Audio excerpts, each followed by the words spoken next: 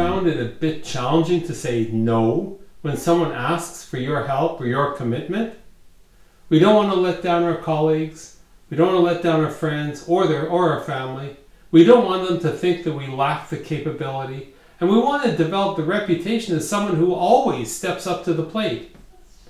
Yet what happens when we always say yes to these requests? Too often we get into trouble. We overcommit, we end up working late, we end up delivering sloppy work, and sometimes we don't even deliver.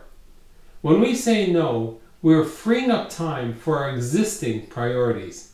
And conversely, when we say yes, we are effectively saying no to something else. Someone else's project, a professional objective, or family time. Yes, actually, means no. Here's your challenge.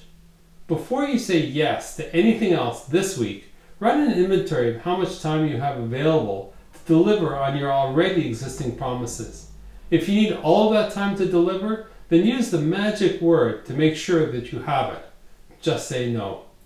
I'm Randall Craig. I hope this got you thinking, and if it resonates, let me know why and if I could help. Reach out at www.randallcraig.com.